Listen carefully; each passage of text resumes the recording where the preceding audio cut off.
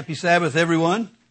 We're delighted to be here with you. Happy Sabbath to all of us here in Charlotte and then to those who will see this around the world and in days to come. Certainly is a warm and beautiful summer's day here, and I see all of you fanning. Feel free. That's certainly permissible. And I want to add my welcome to the guests. We have folks here from several parts of the country visiting from other church areas, and we have some folks here who are here for the first time. We want to say we're very happy to have you here. Welcome.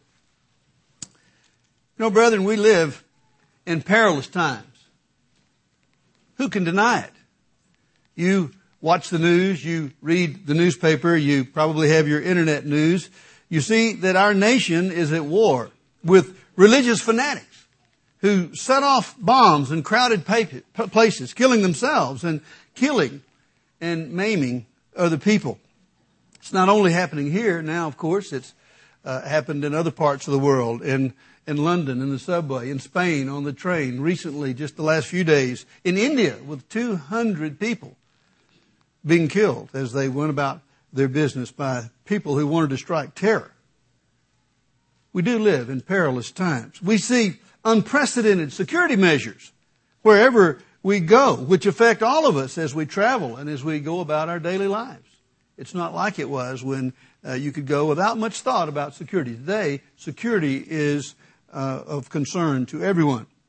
As we look around our country and around the world, we see disaster upon disaster here again in our own country and around the world. Just in the recent days, we've seen the incredible flooding in the northeast part of the United States. We see wildfires, even as I speak right now, ravaging the southwest. An inferno involving tens of thousands of acres. And we see, just looking at what happened last year when New Orleans and most of the Gulf Coast was reduced to a stinking garbage heap by Katrina as it wiped out that city and did so much damage along the coast. Now, we read and study the prophecies of the Old and New Testaments, and we see plainly that as bad as it is, it's going to get worse, much worse, in the days ahead. Now, we come to services here. We enjoy that. We enjoy the fellowship, but we come here and we hear messages about these things. And we preach about what lies ahead we preach that on television and on the internet and in our publications. We're outlining these things. We're warning about these things that are going to happen. It's a sobering and to some people a frightening message. Now, even some in God's church become discouraged or upset when they hear these things. Someone actually said to me, Mr. Meredith is frightening the children. Well, rather than that might be. That might happen. But the fact remains, a time of great trouble lies ahead for Israel and for the other nations of this world. I'm going to turn to a passage of Scripture that you all know by heart. But humor me. Turn there with me. Matthew 24. We could look at Luke 21, but I think it really outlines what I want to bring better here in Matthew 24. The disciples were being taught by Jesus, and they asked the question, beginning in verse 3 of Matthew 24. Now, as he sat on the Mount of Olives, the disciples came to him privately, saying, "Tell us, when will these things be, and what will be the sign of your coming and of the end of the age?" And Jesus answered and said to them, "Take heed that no one deceives you. For many will come in my name, saying, 'I am the Christ,' and will deceive many." Certainly, brethren, that has happened through history, and it's happening now. I know that you're aware that here in Charlotte, there are over 700 churches in the city of Charlotte, North Carolina. There are a lot of people, you see, that bring messages that aren't accurate, and they can deceive people. He goes on and says, "And you will hear of wars and rumors of wars." And certainly, as I mentioned in the beginning, war is going on right now. War in Afghanistan, war in Iraq, and now a very hot, a very troublesome war going on in Israel. That little narrow strip of land and the neighbors around it are all, it's a conflagration They're burning their cities and bombing each other. It's an incredible thing, and we see it happening. Jesus Christ's words were very accurate. You will hear of wars and rumors of wars. Going on in verse 7, for nation will rise against nation, and kingdom against kingdom, and there will be famines, pestilences, and earthquakes in various places. We see those things happening, and it's the beginning of sorrows, as we see. Verse 8, all these things are the beginning of sorrows. Then, it goes on, they will deliver you up to tribulation and kill you. Not a pleasant perspective. And yet at some point in time, persecution will come. And you will be hated by all nations for my name's sake. And then many will be offended. Sadly, that will happen. It's happened already, and in time to come, more will be offended. We'll betray one another and will hate one another. Then many false prophets will rise up and deceive many, because lawlessness will abound and the love of many will grow cold. But he who endures to the end shall be saved. And this is something we focus on, verse 14. And this gospel, this good message, this good news of the kingdom will be preached in all the world as a witness to all the nations. And then the end will come. In our announcements today, you heard about things that are going on in various parts of the world. As small as we are, we're certainly trying to get this message out, just as it talks about here, to preach the gospel, this good message, to all around the world. And as we read these passages, we realize he's describing here difficult times, terrible conditions. But for us, brethren, the message is plain. Look back in Matthew 24 in verse 6. He described all those things, and in Matthew 24 verse 6 he said, see that you are not troubled. The message for us, the message for God's people is, while all this is going on, while these terrible conditions are unfolding, he says that we are not to be troubled. But how? How can you not be troubled when you see all these things occurring? Well, obviously, he would not give us that instruction if he didn't prepare or show us the way. Brethren, what should our attitude be? What should our approach, our state of mind be as we face all these things that we've described? That's what I want us to explore today as we go through the sermon. As we live our Christian lives, as we try to be the work, let's be certain that we look at the whole picture, the panoramic scope of what God is working out on this earth. Let's consider what God has in store for us as individuals and His church and for all mankind. Now, while we often consider the difficulties that lie ahead, Paul, the apostle, put it in proper perspective for us today in his letter to the church at Rome. Please turn back to Romans chapter 8. Romans chapter 8. The apostle Paul, who expressed things so beautifully and who wrote so much of the New Testament, he put this in perspective. You know, they had great persecution. They had great difficulties in their time. In Romans 8, verse 18, Paul said, for I consider that the sufferings of this present time are not worthy to be compared with the glory which shall be revealed in us. What did Paul focus on? The glory. What was that glory? What is he talking about here? He was going through difficulties. The church was going through difficulties. And he said, yet those sufferings weren't even worthy to be compared to this glory. Now, a little more light is shed on this subject by Paul in the book of 1 Corinthians. Turn over to 1 Corinthians chapter 2. 1 Corinthians chapter 2. And he explores this and expands on this. 1 Corinthians chapter 2, verse 7. 1 Corinthians 2, verse 7. But we speak the wisdom of God in a mystery. And you know, brethren, to most of the people in this world, the Bible is a mystery. The truth that is found there is not understood. It is a mystery. The hidden wisdom which God ordained before the ages, what? For our glory. There is a plan unfolding. And God includes us in that plan. And it's called hidden wisdom here, ordained before the ages. Verse 8, which none of the rulers of this age knew, for if they had known, they would not have crucified the Lord of glory. But as it is written, eye has not seen, nor ear heard, nor have entered into the heart of man the things which God has prepared for those who love Him. Brethren, what God has in store for us boggles the mind. It's very hard for we human beings to really grasp the significance of it. Verse 10, but God has revealed them to us through His Spirit. For the Spirit searches all things, yes, the deep things of God. And as I said, brethren, what God has in store for us truly does boggle the mind. We don't really, even though we study it, we meditate on it, we think about it, we hear sermons on it, I don't think we really grasp the magnitude or the significance of our reward. It really is something that we need to understand, particularly as we face the things that we preach about and talk about and write about.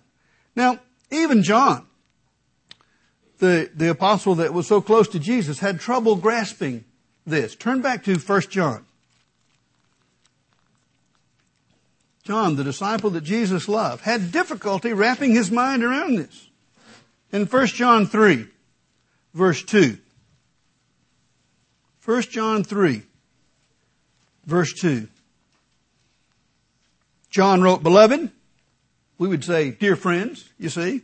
Beloved, now we are children of God, and it has not yet been revealed what we shall be. He said, we don't know what it's going to be like. We have the concept, we know what the Scripture says, but we don't really know what it will be like. But we know that when He is revealed, we shall be like Him, for we shall see Him as He is. So he said, though we don't really know when Christ is manifested, when He returns, we're going to be like Him. So it was something that was surely very inspiring to him. And as we think about this, later on, you see, he had a clue. He got a look at the glorified Jesus Christ. Turn back to Revelation chapter 1. He understood that while he didn't know exactly what it would be like, but we would be like the resurrected Jesus Christ, spirit beings with great power. And then in Revelation 1, we see that John got a look. Let's begin in verse 10. Revelation 1, verse 10. John says, I was in the Spirit on the Lord's day, and I heard behind me a loud voice as of a trumpet. So something that he couldn't ignore, a loud voice, like a trumpet. Verse 11, saying, I am the Alpha and the Omega, the first and the last. And what you see, write in a book and send it to the 7 churches which are in Asia, to Ephesus, to Smyrna, to Pergamos, to Thyatira, to Sardis, to Philadelphia, and to Laodicea. So here we see described a vision, but from the Holy Spirit. Very important that we understand this because it gives us a clue as to this glory that Paul wrote about. Let's begin on in verse 12. Then John turned to see the voice that spoke with me. And having turned, I saw 7 golden lampstands. These lampstands being a symbol of the church, you see. Verse 13, and in the midst of the 7 lampstands, one like the Son of Man, clothed with a garment down to the feet, and girded about the chest with a golden band. His head and hair were white like wool, as white as snow. His eyes like a flame of fire. His feet were like fine brass, as if refined in a furnace, and his voice as the voice or the sound of many waters. Verse 16, he had in his right hand 7 stars, and out of his mouth went a sharp 2-edged sword, and his countenance was like the sun shining in its strength. Here we see a detailed description in symbol. And as we read this, brethren, we see the emphasis is on radiant power and strength. Think about it, brethren. That will be yours. Because it says that when He appears, we will be like Him. That's what we see here. And I hope that we can begin to understand that and focus on that as we think about what lies ahead. Now, when Jesus And later the apostles proclaimed these things, the good message about the kingdom of God and their part in it. What was the reaction of those who believed? In other words, when this message, the same message that we preach today, when it was preached back then, what was the reaction of the people? Turn back to Mark. Mark chapter 12. Mark 12.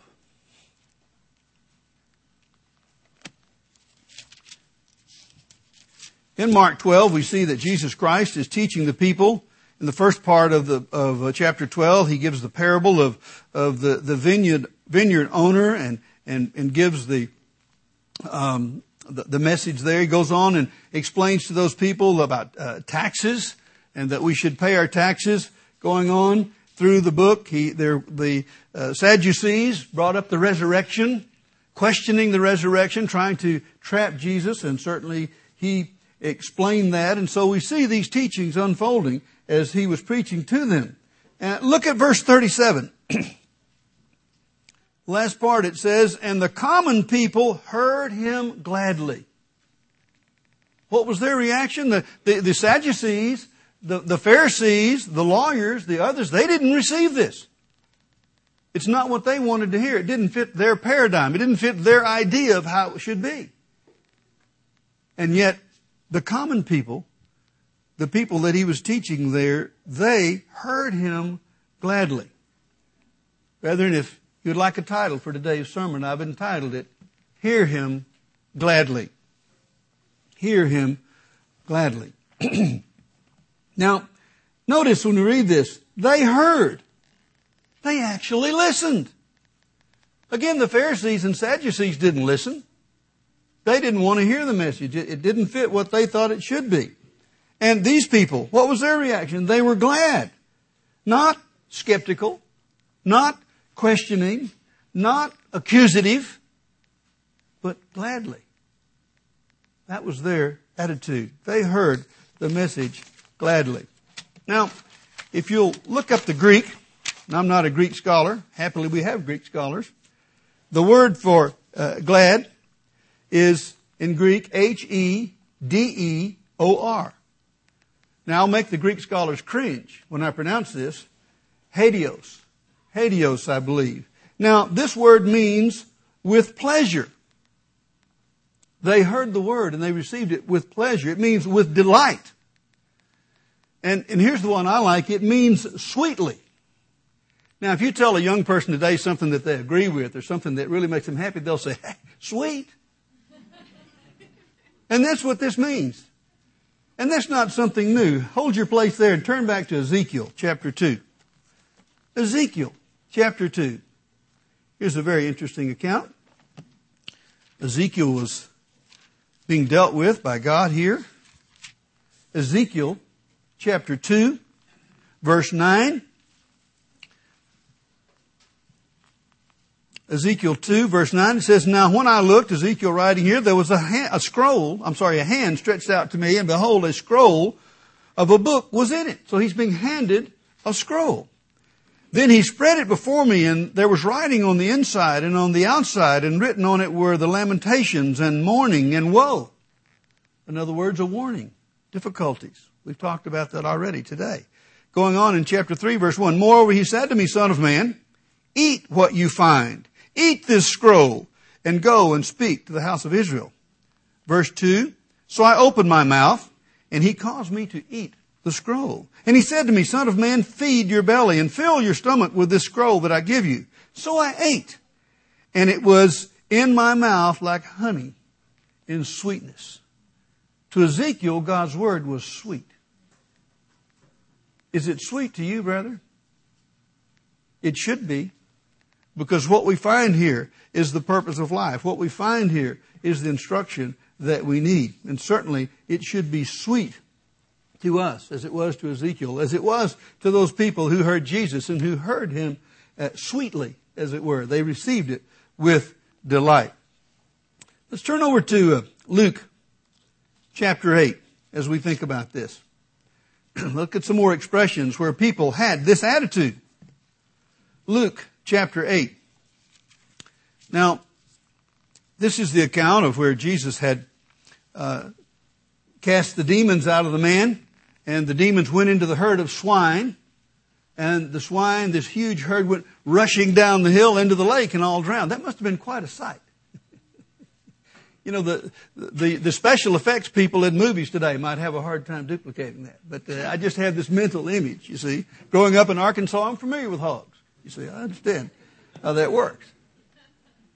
And so that's the situation that we're dealing with. And then it goes right on in verse 40 of Luke 8. It says, "So it was when Jesus returned that the multitude welcomed him, for they were all waiting for him." Now this word welcomed here is the same word as gladly received. So they received him with gladness. They were eager to hear what he had to say. They wanted to be taught. They welcomed him. They received him gladly. Now, coming on down later, after Jesus Christ had been ascended to heaven, on the day of Pentecost, turn over to Acts chapter 2. Acts chapter 2. Here we read about what happened on that holy day, which we kept here just a few weeks ago. The day of Pentecost, when the Holy Spirit was given for the first time. And there we read about this powerful sermon that the Apostle Peter preached. And what was their reaction? Look at Acts chapter 2, verse 41. Acts 2, verse 41. "Then those who gladly received the word were baptized. And that day, about 3,000 souls were added to them." So they heard the message. They received it gladly. And in that time, 3,000 people were added to the church. You know, we long for the time that will happen. We have about 3,000 plus people every day, every week, responding to our telecasts and to our, the media efforts that we have. And that's wonderful. Not all of them are coming into the church, as it were, but we're reaching out. But in this case, 3,000 people were added that day. And it says here, they gladly received the message that was given. Now, as we think about this, though, brethren, not everybody received it gladly that day. Not everybody received it gladly. Turn back a page to verses 12 and 13 of Acts 2. And we see their reaction. Verse 12, "So they were all amazed at the things they saw and heard. They were all amazed and perplexed, saying to one another, 'Whatever could this mean?' So they saw the miracles and they heard the people speaking in other languages and so on." Verse 13, "Others mocking, saying, 'They're drunk. They're drunk. They're full of wine.'" You see, so not everybody heard. Not everybody received it gladly. Brethren, it's the same way today. It's the same way today. Some get it. Some don't. Some receive it gladly, and some think that we're fools or that we're drunk or some other thing. They are skeptic and just don't get it. Going back over to verse 42, Acts chapter 2, verse 42, going right on after where it said that they were baptized, verse 42, "And they continued steadfastly in the apostles' doctrine and fellowship, in breaking of bread, and in prayers." So they continued. You notice they were breaking bread. I always like to say that God's people excel in breaking bread. You know, that's really what we do best. We really do. And then dropping down to verse 46, "So continuing daily with one accord in the temple and breaking bread from house to house, they ate their food with gladness and simplicity of heart." Brethren, it was a rough time. It was not an easy time for those people. And yet they faced difficulty and they faced hardship. But they had gladness of heart, which is pleasing to God. Going on in verse 47, "Praising God and having favor with all the people. And the Lord added to the church daily those who were being saved." I hope that we can follow their example. And as we learn things and as we grow and as we hear the messages, that we can receive it with gladness of heart. Brethren, even though our message is sobering, we need this joyful, positive, uplifting attitude of being glad. Now, let's look at some reasons that we as God's people His church can be glad. Now, I have 7 reasons. That probably doesn't surprise any of you. We could have more or less, but 7 is a good number. Let's look at the first one. Reasons to be glad as God's people. The first one is be glad you've been called, chosen.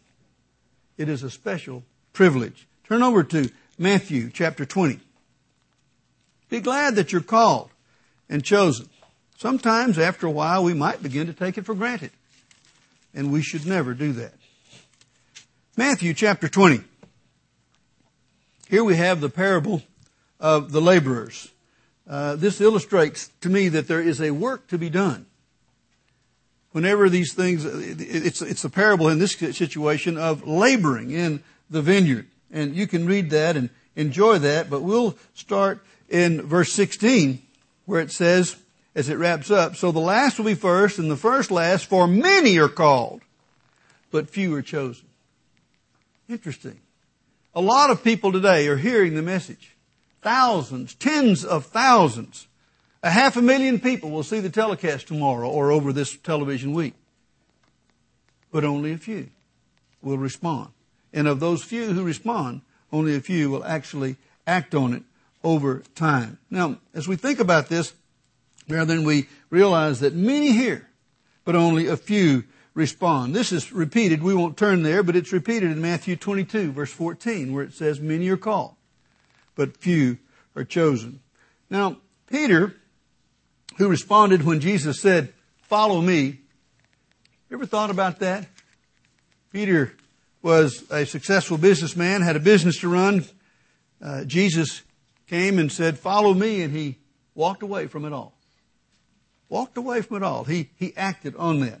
And Peter wrote about this calling that you have, that I have, that he had back then. Turn back to 1 Peter chapter 2. This calling that should make us glad. 1 Peter chapter 2. 1 Peter 2, and we'll begin in verse 9. Peter wrote, but you are a chosen generation, a royal priesthood, a holy nation, his own special people, that you may proclaim the praises of him who called you out of darkness into his marvelous light, who were once not a people, but are now the people of God, who had not obtained mercy, but now have obtained mercy. You know, brethren, we can read over things and maybe not really focus on it as well as we should. He says here that we are a special people. Not run-of-the-mill.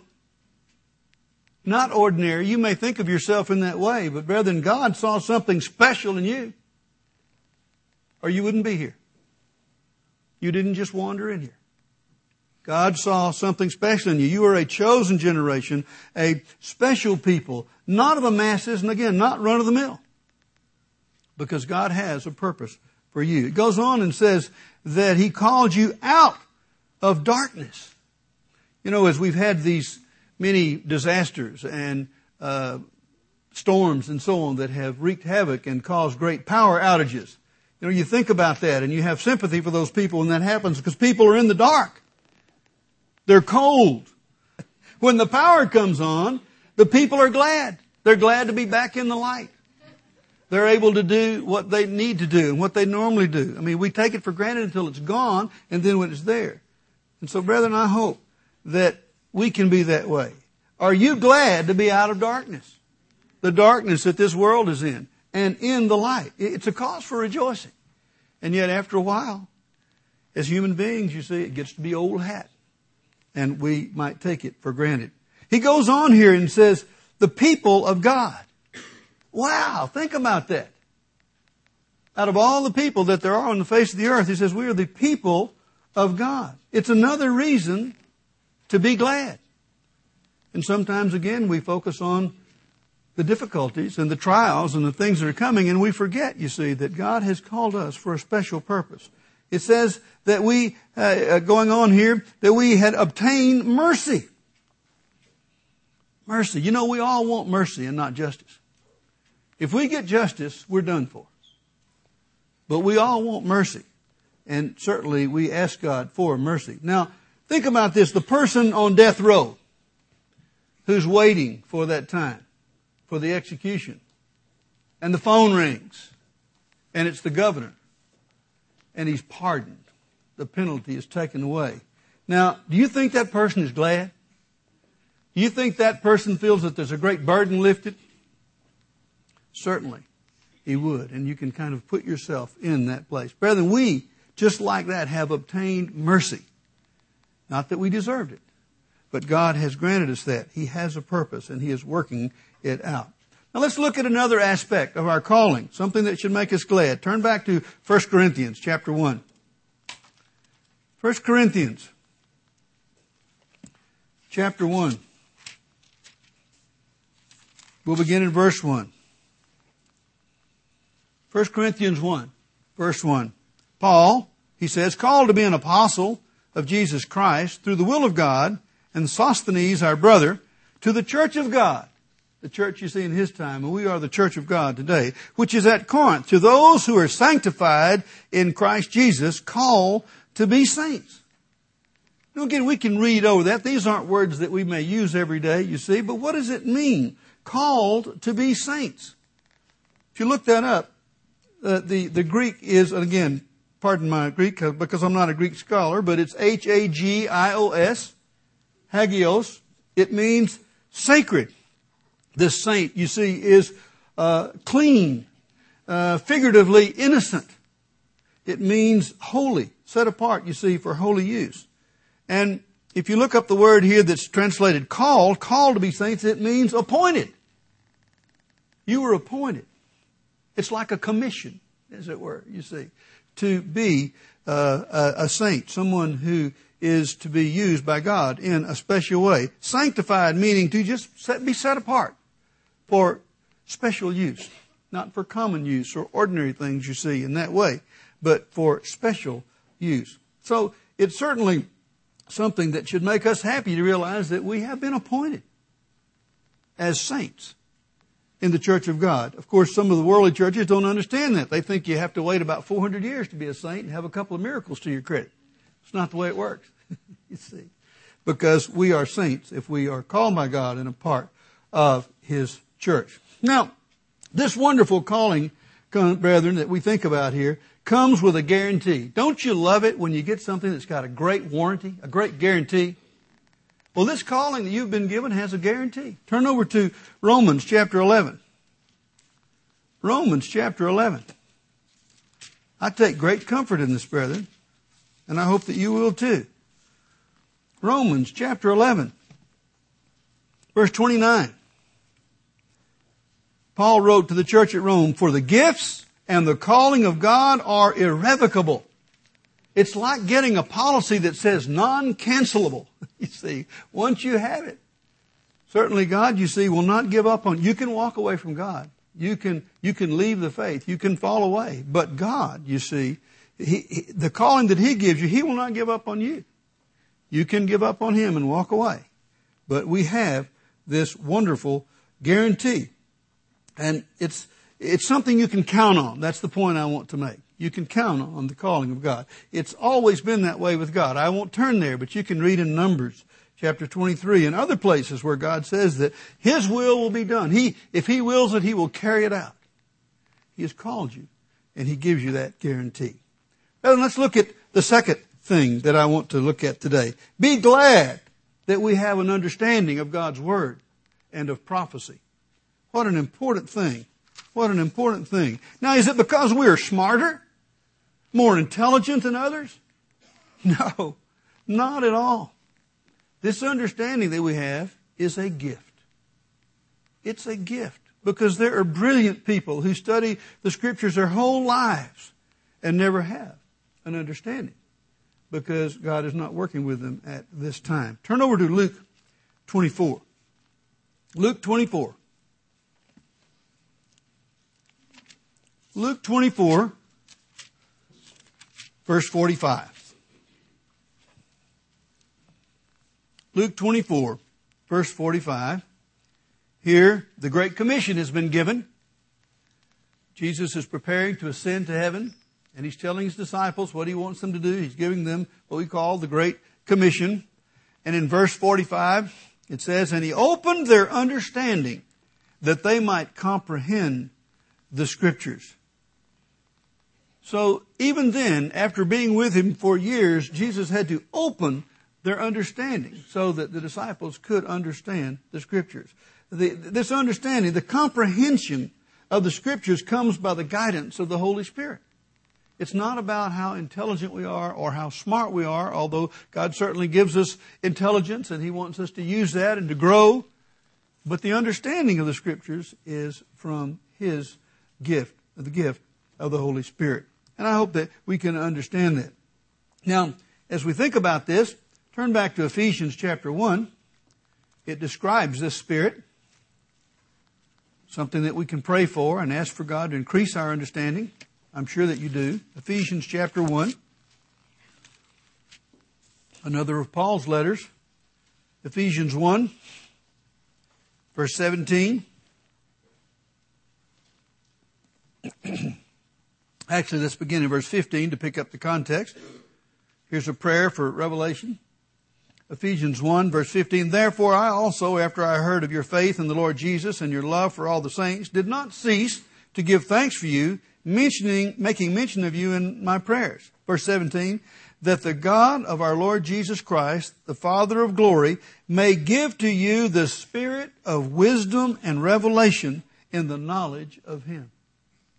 He asked that God give the Ephesians the spirit of wisdom and revelation in the knowledge of Him. Verse 18, the eyes of your understanding being enlightened. Brethren, you have had your eyes open. You have been enlightened by God giving you that gift. It has been opened to you, that you may know what is the hope of His calling, what are the riches of the glory of His inheritance in the saints. There's that theme again about the glory that God has for us, this inheritance that we look forward to as we live this physical life and try to grow and understand. As we think about this, brethren, going on from the spirit of wisdom and understanding, let's turn back to Matthew 13. You have something given to you that men of old longed for. Turn to Matthew chapter 13. We're looking at lots of scriptures today, as we usually do, because that's where the truth is found. That's where the story is told. And I hope you enjoy doing that as much as I do. Matthew 13.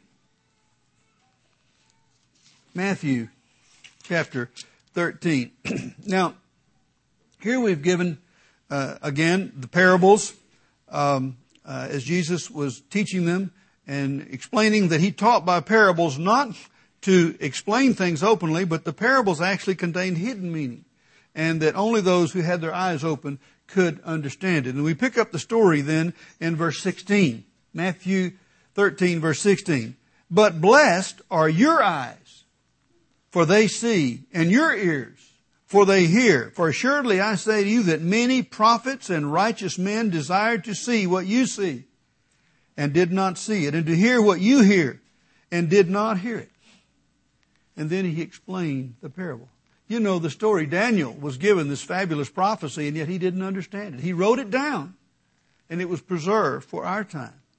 And many of those ancient prophets and others probably wondered what it all meant. And yet they were used as instruments by God to put it down. And now it's opened up to us. It was opened up when Jesus opened their minds to it, and it is opened to us by the power of the Holy Spirit. The men of old long to see and understand what's been opened to you. Brethren, having this understanding should make us glad. Let's look at the third thing that we should be glad about. Be glad that you're among the first fruits. It's something that should bring you great joy. Now, we have the opportunity to be in the first resurrection. Turn over to 1 Corinthians 15, the resurrection chapter, something that we often read at a funeral when we're trying to comfort the family and focus on our reward and how it's going to unfold. 1 Corinthians 15, verse 20. That's actually beginning in verse 19. 1 Corinthians 15, verse 19. If in this life only we have hope in Christ, we are of all men the most pitiable. You know, if this life is all there is, we're just pitiful. That's what Paul is saying. Verse 20, but now Christ is risen from the dead and has become the firstfruits of those who have fallen asleep. First fruits. What is it talking about here? Drop down to verse 22. For as in Adam all die, physically speaking, we all face that. It is given for man once to die. For as in Adam all die, even so in Christ all, everybody, you see, shall be made alive. Verse 23, but each one in his own order. Christ the first fruits, afterward those who are Christ's at his coming. So Christ has been resurrected, and those who are Christ will be resurrected at his coming. Christ first, then the saints, and then later all mankind. What a wonderful plan, and only the great God could bring that all about. But now, let's turn back to James chapter 1 as we put this together. James, the Lord's brother. James chapter 1, right after Hebrews. James 1, verse 18. Here we see the Lord's brother talking about this very subject. First fruits. James 1, verse 18. Of his own will he brought us forth by the word of truth, that we might be a kind of first fruits of his creatures. Brethren, that's your role. That's your status as first fruits in the plan of God, being in that better resurrection as we're going to read about. Paul wrote about a better resurrection. Does the Bible say anything about that? Let's take a look. Turn back a few pages to Hebrews. Hebrews chapter 11. Great chapter.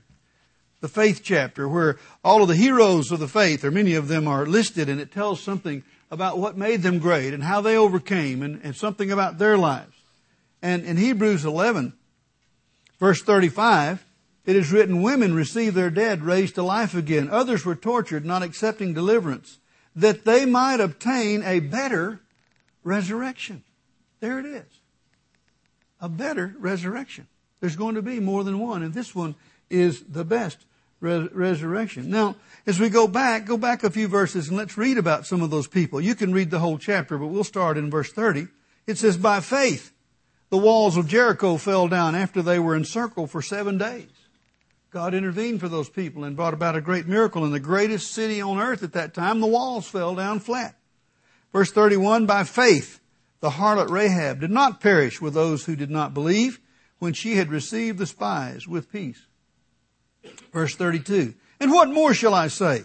For the time would fail me to tell of Gideon and Barak and Samson and Jephthah, also of David and Samuel and the prophets, who through faith subdued kingdoms, worked righteousness, obtained promises, stopped the mouths of lions, quenched the violence of fire, escaped the edge of the sword, out of weakness were made strong, became valiant in battle, turned to flight the armies of the aliens. You see, brethren, as you read about these great exploits that went on back there, the sacrifices those people made were worth it because they overcame, and they'll be included in this better resurrection. Brethren, the sacrifices that you make in Christ's service will be worth it. Why? For the same reason, because you are going to gain the better resurrection. Just as these people mentioned back in Hebrews 11 will be in that better resurrection. Brethren, I think that is reason to be glad. Let's push on. Let's look at the fourth one that I want to look at this afternoon. Be glad that you have the promise of God's protection now and in the future. As we look in this dangerous world, as we see what's prophesied to happen, we know that we definitely need protection. Now, David, a man after God's own heart, who was so eloquent, wrote a lot about God's protection and intervention. Turn back to Psalm 27. Psalm 27.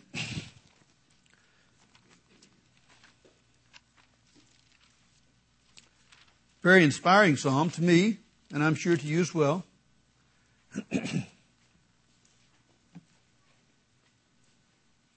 Psalm 27, verse 1. This is a psalm of David. The Lord is my light and my salvation. Whom shall I fear? You know, there's a great deal to fear in this world. And yet David had courage because God was his light and his salvation. The Lord is the strength of my life, David said. Of whom shall I be afraid? And I hope that we can put it in that light and realize there's much to fear as human beings. And yet if we have faith in God and if we look at it in this light, we know that we don't have anything to fear. Look at verse 5. For in the time of trouble, he shall hide me in his pavilion. In the secret place of his tabernacle, he shall hide me. He shall set me high upon a rock. I personally think this is a prophecy of a place of safety, which we'll look at. But certainly we know that God has the power to shelter his people. We see how he delivered the Israelites when all was lost. They had the sea in front of them and Pharaoh's army behind them. Impossible situation. And yet God delivered them. And we have so many other situations that we could look at if we had the time this afternoon to see how God delivered people over and over in time. Look at Psalm 31. Turn over a few pages. Psalm 31.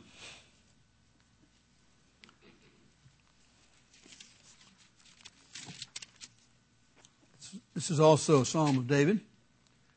I hope you read all these Psalms. We'll just read the highlights. Psalm 31, verse 20.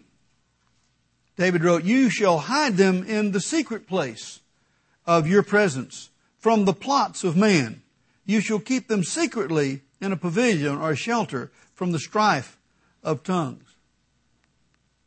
Now, it may not be apparent to us as human beings, but obviously God has the ability to protect. He has the ability to defend. He has the ability to deliver. And we see over and over in Scripture where that has happened. And we see over and over in the Psalms and in other places where David talked about it. He said that he would hide them.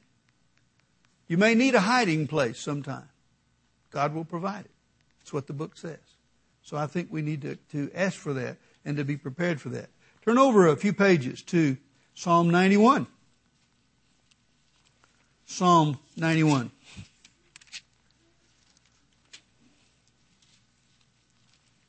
Psalm 91, verse 4.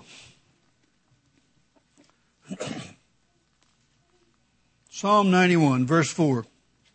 He shall cover you with his feathers. This is colorful language here, you see. I don't think God has feathers as such. But it's talking about like a mother hen, you see. Getting the chicks under her wings, you see. He shall cover you with his feathers, and under his wings you shall take refuge. His truth shall be your shield and buckler. The small shield, you see, was used for protection. And certainly if we understand God's word and we can use it and call on it when we need it, his truth will certainly be our shield and our buckler. Verse 5, you shall not be afraid of the terror by night. Our nation today is has been attacked and probably will be attacked by terrorists. I'm sure the people in the Mideast right now are, as the missiles fly and the bombs fall and all of those things occur, there's a lot of terror. Brethren, it says here that we shall not be afraid of the terror by night, nor of the arrow that flies by day, nor of the pestilence that walks in darkness. We hear a lot about the avian flu and the pandemic that may come. We need to know that we can be protected from that. The pestilence that walks in the darkness, nor the destruction that lays waste at noonday. Drop down to verse 10. No evil shall befall you, nor shall any plague come near your dwelling. Verse 11, for he shall give his angels charge over you to keep you in all your ways. In their hands they shall bear you up, lest you dash your foot against a stone. You know, as we read these things, brethren, some of you may be thinking, well, you know, bad things do happen to good people. And we saw what happened, that terrible thing in Brookfield. And did that take God by surprise? No. Do we understand why it occurred? I certainly don't. But certainly we know that it was the result of a deranged man. Those people who were there, though, at this point are awaiting the resurrection, a better time, and a better place, and a better age. And so while we can't explain that, we do have the promise that God will protect us, and we claim that promise. Turn back to Romans. Romans chapter 8, as we think about this. Romans chapter 8, verse 31. Wonderful, inspiring scripture to me, and I'm sure for you as well. Again, the Apostle Paul, writing to the church at Rome, Romans 8, verse 31.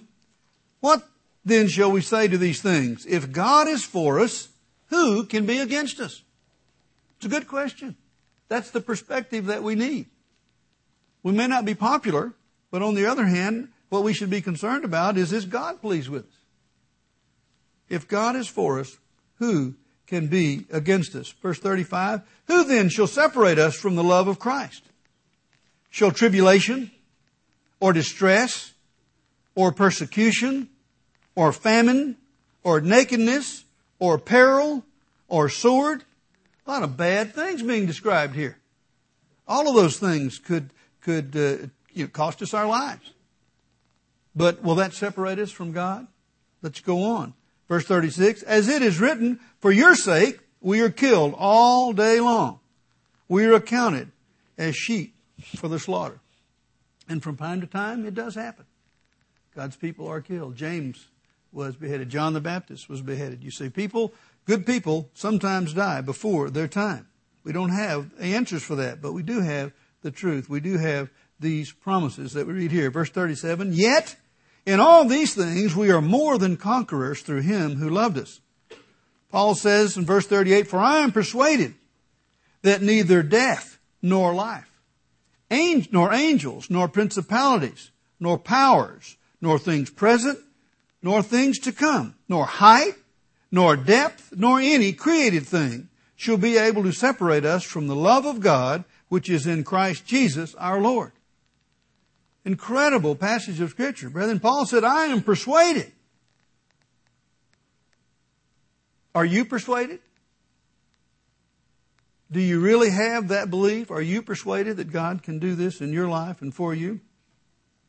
It's certainly something that we need to focus on and be prepared for. Brethren, the point here is God will be there for you. Nothing can separate you from the love of God. Now let's look forward to the future a bit. Turn back to Revelation chapter 3. Revelation chapter 3. Revelation 3, verse 10. Here it's talking to the church of Philadelphia. We all want to be Philadelphians. Hope we are Philadelphians and strive to do that. And in Revelation 3, verse 10, there's a promise made to the church at Philadelphia. Verse 10, Revelation 3, because you have kept my command to persevere. We talk a lot about perseverance. We focus on it. He said, I also will keep you from the hour of trial, which shall come upon the whole world, to test those who dwell on the earth. Brethren, it says here that he will keep you. Now what does it mean to keep you? It means to protect in a miraculous way. In a miraculous way. He will keep us from this great trial that's going to come on the earth. And we want that. We need that. Now if you'll turn over a few pages to Revelation 12, here we see the church described as a woman. Revelation 12. We're going to read this. This is dual. It happened in the Middle Ages and it will happen again. Revelation 12, verse 6. But the woman was given 2 wings of a great eagle, that she might fly into the wilderness to her place. It's talking about a persecuted church here, where she is nurtured for a time and times and half a time from the presence of the serpent. Obviously picturing Satan, the devil. So here we see that this church was being persecuted. And as I said, this is dual. It happened in the Middle Ages and it will happen again. Going on,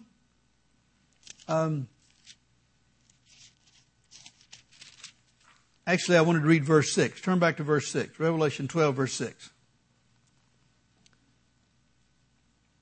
Then the woman fled into the wilderness, where she has a place prepared by God, that they should feed her there 1,260 days. And that's the part that's dual. I got ahead of myself there. But that's this part. This is talking about God protecting the church during those times. And then in verse 14, we read that. We're seeing here that there is a place prepared. And we know that when the time is right, He'll reveal that to us and we will be protected. And the point, what is the point of all this, as I'm trying to make here? God has protected and will protect His people. Brethren, this should make us glad.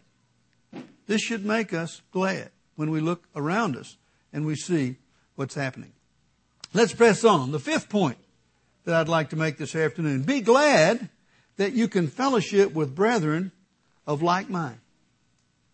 I think that is such a great thing that we can do that. Turn back to 1 John. 1 John. Again, John, the friend of Jesus. 1 John 1. 1 John 1. Let's read verse 7. As we think about what a blessing it is and how glad we can be that we have people of like mind that we can fellowship with. 1 John 1 verse 7. But if we walk in the light, as He is in the light, we have fellowship with one another. And the blood of Jesus Christ, His Son, cleanses us from all sin. Fellowship, it means to share. It means to participate, to benefit, to interact with. And I see that before services and after services. I often say when we come in here or other congregations, there's this happy chatter as people enjoy seeing one another and connecting, talking about the events of the week and maybe things that they've learned in their Bible study or other things, planning for the feast or things that are going on. And it's a wonderful thing to see that happen. It's because we have the Holy Spirit and we can have fellowship with one another. Now, without that Holy Spirit, we might be at each other's throat. You know, sometimes we use oil to picture the Holy Spirit. Oil lubricates. Hopefully the Holy Spirit lubricates and we'll have less friction among our people, you see. Because we should have that love for one another and really enjoy the fellowship that we should have. Turn over to Hebrews chapter 10. Hebrews 10.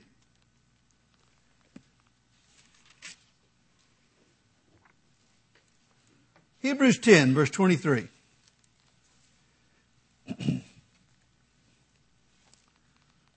Hebrews 10, verse 23. Let us hold fast the confession of our hope without wavering. You know, we need to be steadfast and not wishy-washy, as it were, without wavering. For He who promised is faithful. And let us consider one another in order to stir up love and good works. You know, we do motivate one another. We are able to stir one another up in a right way. To encourage someone. Someone comes in and they're kind of down and their friend, their brother or their sister says, well, hey, you know, and gives an encouraging comment or makes a suggestion. Maybe they've dealt with a problem and know how to handle it. Maybe just a kind word or an encouraging word. It really is an important thing that we do when we come here. To stir up love and good works. Verse 25, not forsaking the assembling of ourselves together, as is the manner of some.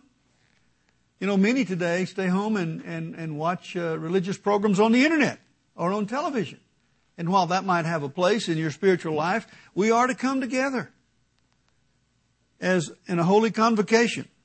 And it makes it plain here that we should assemble together, but exhorting one another so much more as you see the day approaching.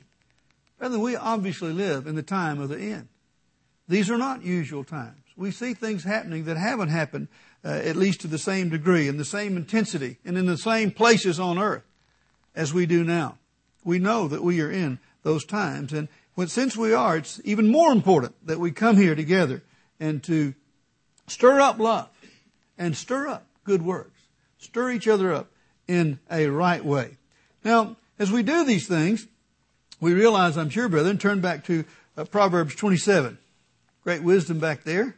Proverbs 27. One of the things that happens here as we interact with our brothers and sisters. Proverbs 27,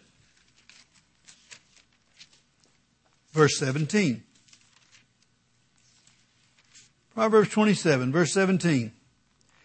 As iron sharpens iron, so a man sharpens the countenance of his friend.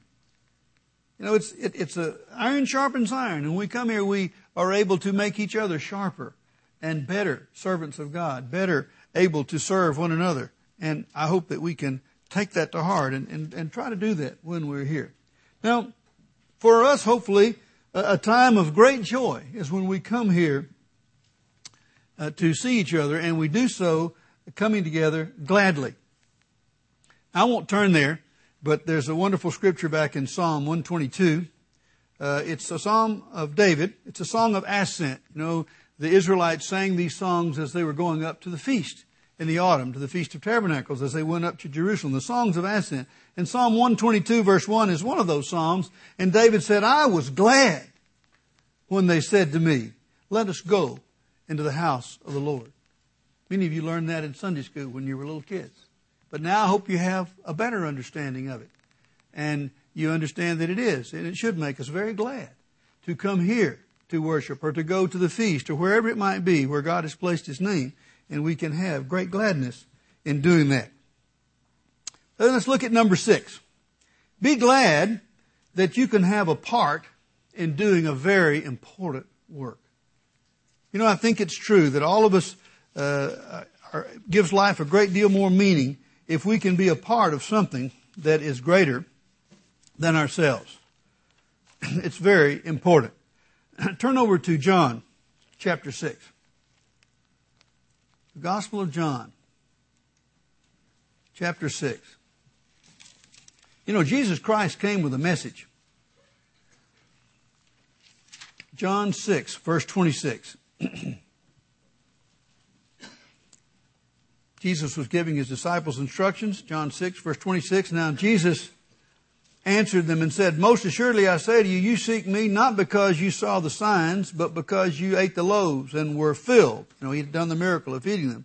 Verse 27, He says, do not labor for the food which perishes, but for the food which endures to everlasting life, which the Son of Man will give you, because God the Father has set His seal on Him.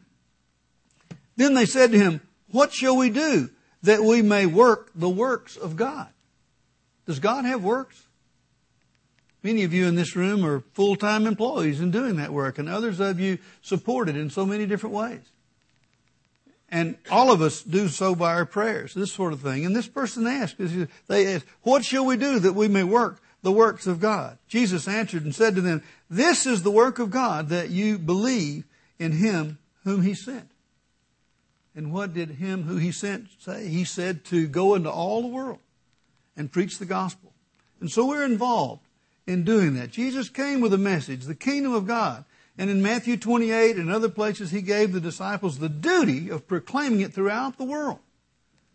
And brother, we're carrying that on today in every way that we can. Sometimes playing way above our heads because we don't have the resources that we would like to have. We don't have the people that we need to do it. And yet we do what we can do and ask God to make up the rest. In fact, James talked about that. Turn back to James chapter 1. James chapter 1. James 1 verse 22. Most of you have this memorized. James 1 verse 22. But be doers of the word, not hearers only, deceiving yourselves.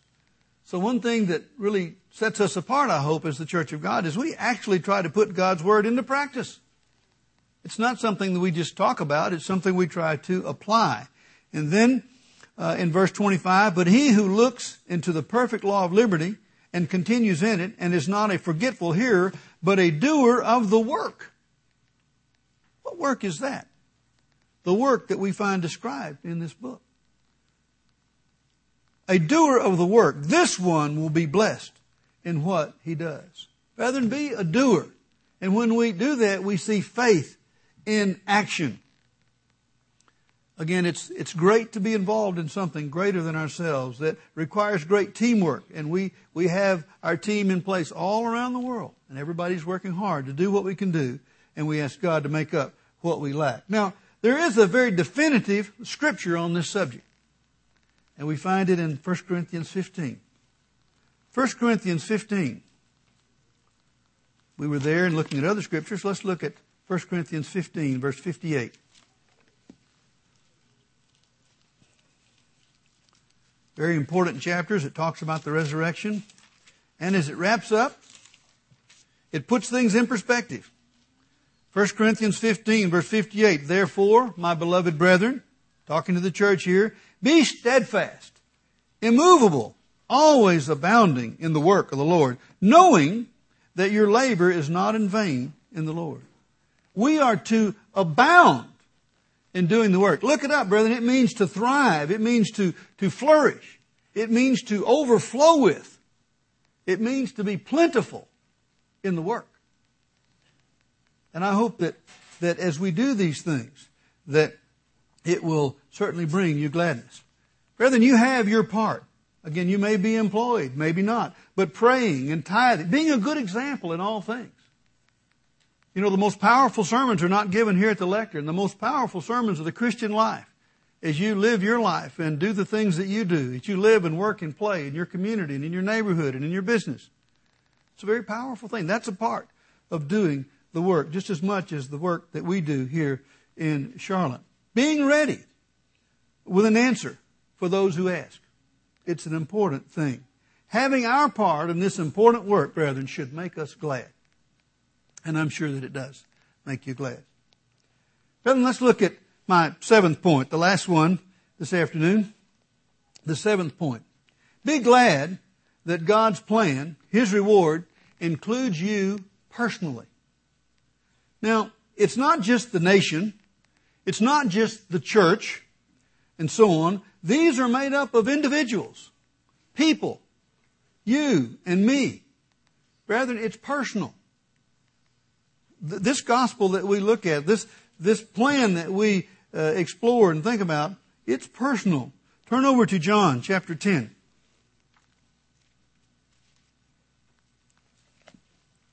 John 10, verse 14. Jesus' words here. He describes himself in a colorful way. John 10, verse 14, he says, I am the good shepherd, and I know my sheep, and am known by my own. So clearly, as we read this, Christ knows you. You're one of His flock. He knows you personally. And brethren, you know Him. Or you should. And I'm sure that you do. And by studying and focusing on the Word and being guided by the Holy Spirit, you can learn more about Him. It's an important concept. And as usual, the Apostle Paul said it so very well. Turn back to 2 Timothy. Paul, who had a way of boiling it down, making it plain. Some of his things are hard to understand, but very often he has a very well-turned phrase, and it translates so beautifully. 2 Timothy 1. 2 Timothy, as he wrote to this young minister, giving him instruction, and it's recorded for us. It applies to us. 2 Timothy 1, verse 12. He wrote, For this reason I also suffer these things. Nevertheless, I am not ashamed, Paul said, for I know whom I have believed, and am persuaded that He is able to keep what I have committed to Him until that day. I asked you before in reading Paul's words, brethren, Paul was persuaded. Are you? Are you persuaded? Are you glad? And have this knowledge in your heart. Brethren, we do speak of sobering things. Yet, we also look beyond the terrible times to the wonderful days beyond in God's kingdom on this earth. We long for that time. We look forward for that occurring. Be glad you are called, that you understand God's Word. Be glad that you are a first fruit and that you have the promise of God's protection. Be glad you have the fellowship of your brethren and that you are involved in God's work. And finally, brethren, be especially glad, very happy that these promises, these benefits apply to you personally. It's a personal thing between you and God. With these things firmly fixed in your minds and hearts, we can serve God with joy and hear Him gladly.